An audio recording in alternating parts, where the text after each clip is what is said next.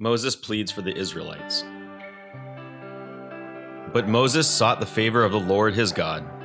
Lord, why does your anger burn against your people you brought out of the land of Egypt with great power and a strong hand?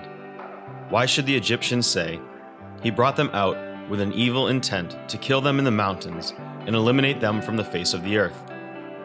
Turn from your fierce anger and relent concerning this disaster planned for your people. Remember your servants Abraham, Isaac, and Israel. You swore to them by yourself and declared, I will make your offspring as numerous as the stars of the sky, and will give your offspring all this land that I have promised, and they will inherit it forever. So the Lord relented concerning the disaster he had said he would bring on his people. Then Moses turned and went down the mountain with the 2 tablets of the testimony in his hands. They were inscribed on both sides, inscribed front and back.